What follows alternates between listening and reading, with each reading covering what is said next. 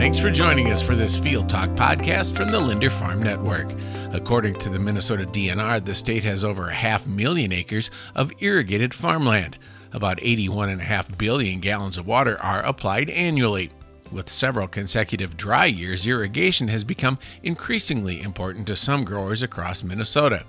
In 2023, the Minnesota State Legislature toughened penalties for irrigation permit violations. Jake Wildman, president of the Irrigators Association of Minnesota, and Tom Heyn of RD Offutt joined the Linder Farm Network's Linda Brecky to highlight the changes and farmer concerns. Joining us on the Linder Farm Network, Jake Wildman, president of the Irrigators Association of Minnesota. Jake, first of all, the dry conditions, the hot conditions, a big topic. How serious is the drought in Minnesota? It's been a challenging summer, no doubt about it. We started out the June with how hot and dry. It made for some challenges starting out right away, and as the summer progressed here, rainfall was so variable throughout the state. Just in my local area here in the Bonanza Valley, where we farm, I'm on the northern edge, and the southern edge had. Down by the Bruton-Belgrade area was getting rain, and we'd be unfortunate to get a couple tenths, and they would have gotten an inch. So it just started out, and I think that was fairly common throughout the entire state. Just so variable, so spotty, and then fortunately, towards the end of July, first part of August, some widespread rain came through the area, but it still just wasn't quite enough to it helped us, no doubt about it. We were able to shut down center pivot irrigation here for 5 to 7 days, and that's pretty rare in the month of August. But as this heat ramped up, we were right back at it, just because our crop is still using quite a bit of moisture here, and so we're trying to get to the finish line here, but it's definitely posed its challenges, and we're just very thankful that we have the center pivot irrigation to get us through some of these dry spells. So. And as president of the Irrigators Association of Minnesota, what are some of the other issues that you're dealing with right now?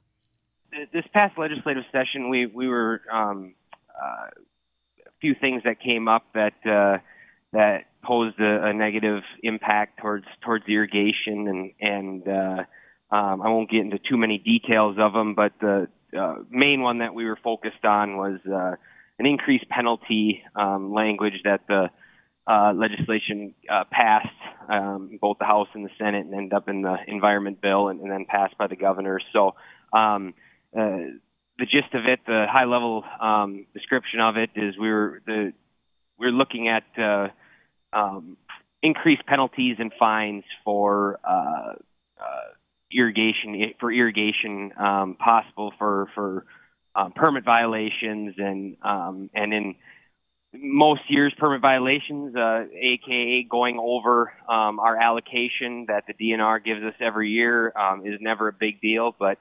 2021 was a difficult year for us, and then also this year has been 2021 was more of a widespread issue. This year is kind of localized areas. Not everybody is facing, like I said, some guys have been able to catch some of those rains, but we're very concerned about the increased penalties, going from $25,000 now to $40,000 per violation. So we're in constant contact with the DNR and trying to work through that, and conversations have been had many here throughout the last winter and into the summer here, and we will continue those conversations. And so it's just that was our biggest challenge here this summer is where we sit on that, and a lot of unknowns yet, which is unfortunate because we don't know where we're at with how the DNR is going to view a drought when Minnesota gets into a widespread drought like this. So, like I said, we're working through them. We're doing our best, and we're gonna continue those conversations. So that's been pretty much the biggest topic here this summer. And so that brings us to the next question. what if you couldn't irrigate? Why is irrigation so important for agricultural production in portions of the state of Minnesota? Oh man, Linda, if we couldn't irrigate, the last couple of years have shown just. I mean, we always knew how important irrigation was to the areas that have it throughout the state, but these last couple of years have just been. I mean, I'll give you an example. This year, we raised on our farm. We raised some small grains, some dry land wheat, and this year we averaged about 18 bushels the acre.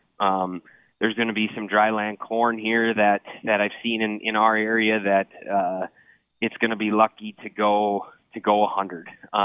So I can't stress enough the importance that the importance of this irrigation in these specific parts of the state. It just we could not raise a crop. The last couple of years would have been such a detrimental impact to our business that it wouldn't have. It would have just been I don't know. I mean, it would have been hard to continue on because seeing your crop dry up, drought stressed, and dwindle away every day. It's hard on a guy driving around, and so to be able to have that irrigation and to use it sustainably and to manage it appropriately, and this year it's no different. I mean, we're using the tools that are available to us we account for every drop that we put on, and we know that we got soil moisture sensors out in the field telling us. We got tools in our toolbox telling us when to water and when's enough, and those have been so important the last couple of years too to conserve water to the best of our ability. And we're using, a lot of us are using those tools. So I can't imagine what it would be like without having those available to us and having to irrigate the last couple of years, because it's just been. It's been challenging, no doubt about it.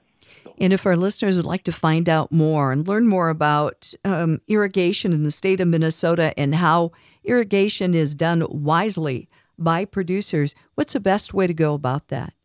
Absolutely. You can check out our website, www.mnirrigator.org, and a lot of our information's on there. More information about the Irrigator Association of Minnesota, and then links to irrigation research at the University of Minnesota Extension. And then we also post our quarterly newsletter on there that comes out 4 times a year. And so you have an opportunity, if you're not on the mailing list, you can read through that. And that lot of good information with everything new in the irrigation industry. And there's different people that write in, range from soil and water districts to Minnesota Department of Natural Resources to irrigation dealers, and it's a very well-rounded article, kind of keeps you up with the latest and greatest information in the irrigation industry. Thanks, Jake. Jake Wildman, president of the Irrigators Association of Minnesota and farmer from the Glenwood area. And joining us here on the Linder Farm Network, Tom Heyn, Midwest Regional Farm Manager with RDO. Tom, first of all, tell us, how has irrigation technology evolved over the years? And what are some of the new innovations that help protect water and the environment? Yeah, so there's been a lot of changes and more coming. We've taken grasp of some new things that we've proven out and enjoyed working with so far. One of the biggest things we've implemented is ultrasonic flow meters that we can move around to all the pivots and, test and verify what those pivots are actually putting on versus what we think they're putting on. And that one's been a big eye-opener for us. We're not getting as much water on the crop as what we initially thought. So that's been a good education for us. Soil moisture probes have been around for a long time, but, we've finally experienced some that are easy to put in. We've been working with Valley Irrigation and their Centec drill and drop probes. And, we have a couple hundred of those spread out throughout the Midwest here that are great tools to tell us, most of them are 24 to 36 inches long, and they tell us what that moisture level is every 2 inches and where that water's at, and, how long we can go before we need to turn a pivot back on after rains and things like that. And that whole model uses the potato crop growth cycle.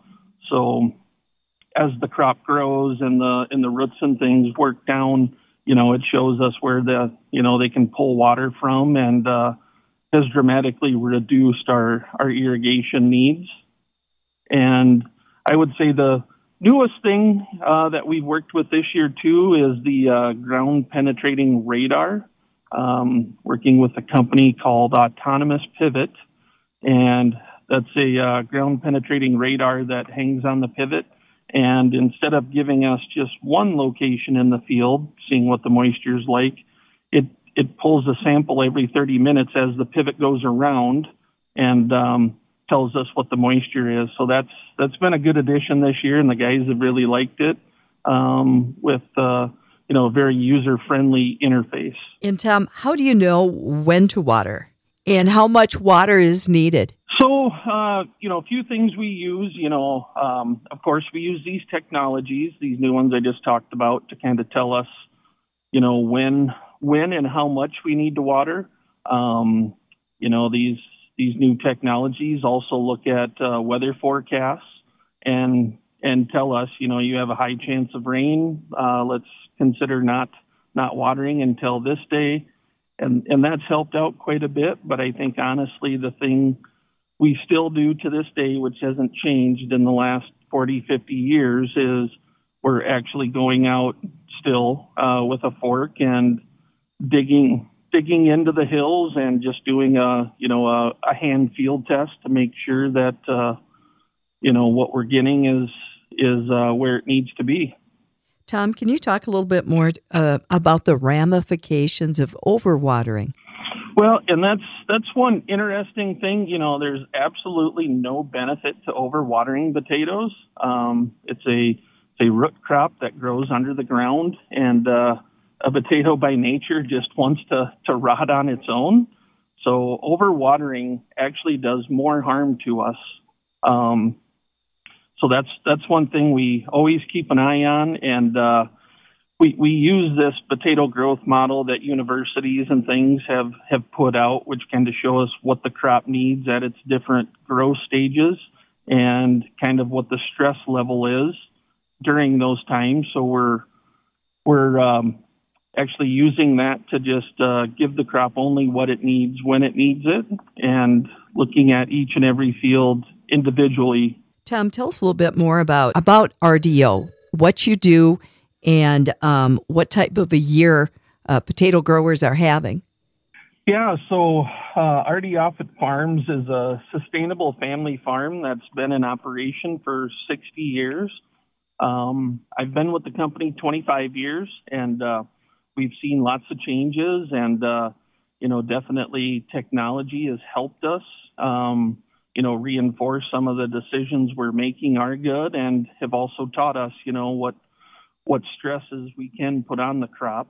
Yep, and that's just typically what we're trying to watch, is just what level of stresses the crop can handle with overwatering from Mother Nature, and how much we can deficit irrigate and things.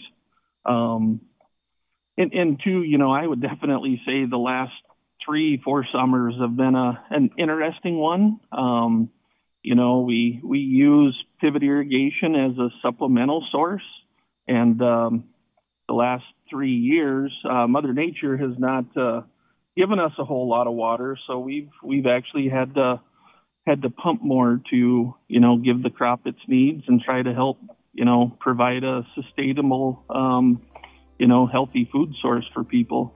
Tom, thank you for taking time today to visit with us here on the Linder Farm Network. Tom Heyn, Midwest Regional Farm Manager at RDO. Thanks for joining us. Find other podcasts on linderfarmnetwork.com, on Apple and Spotify. And stay up to date with the latest farm news and market analysis on your local LFN affiliate.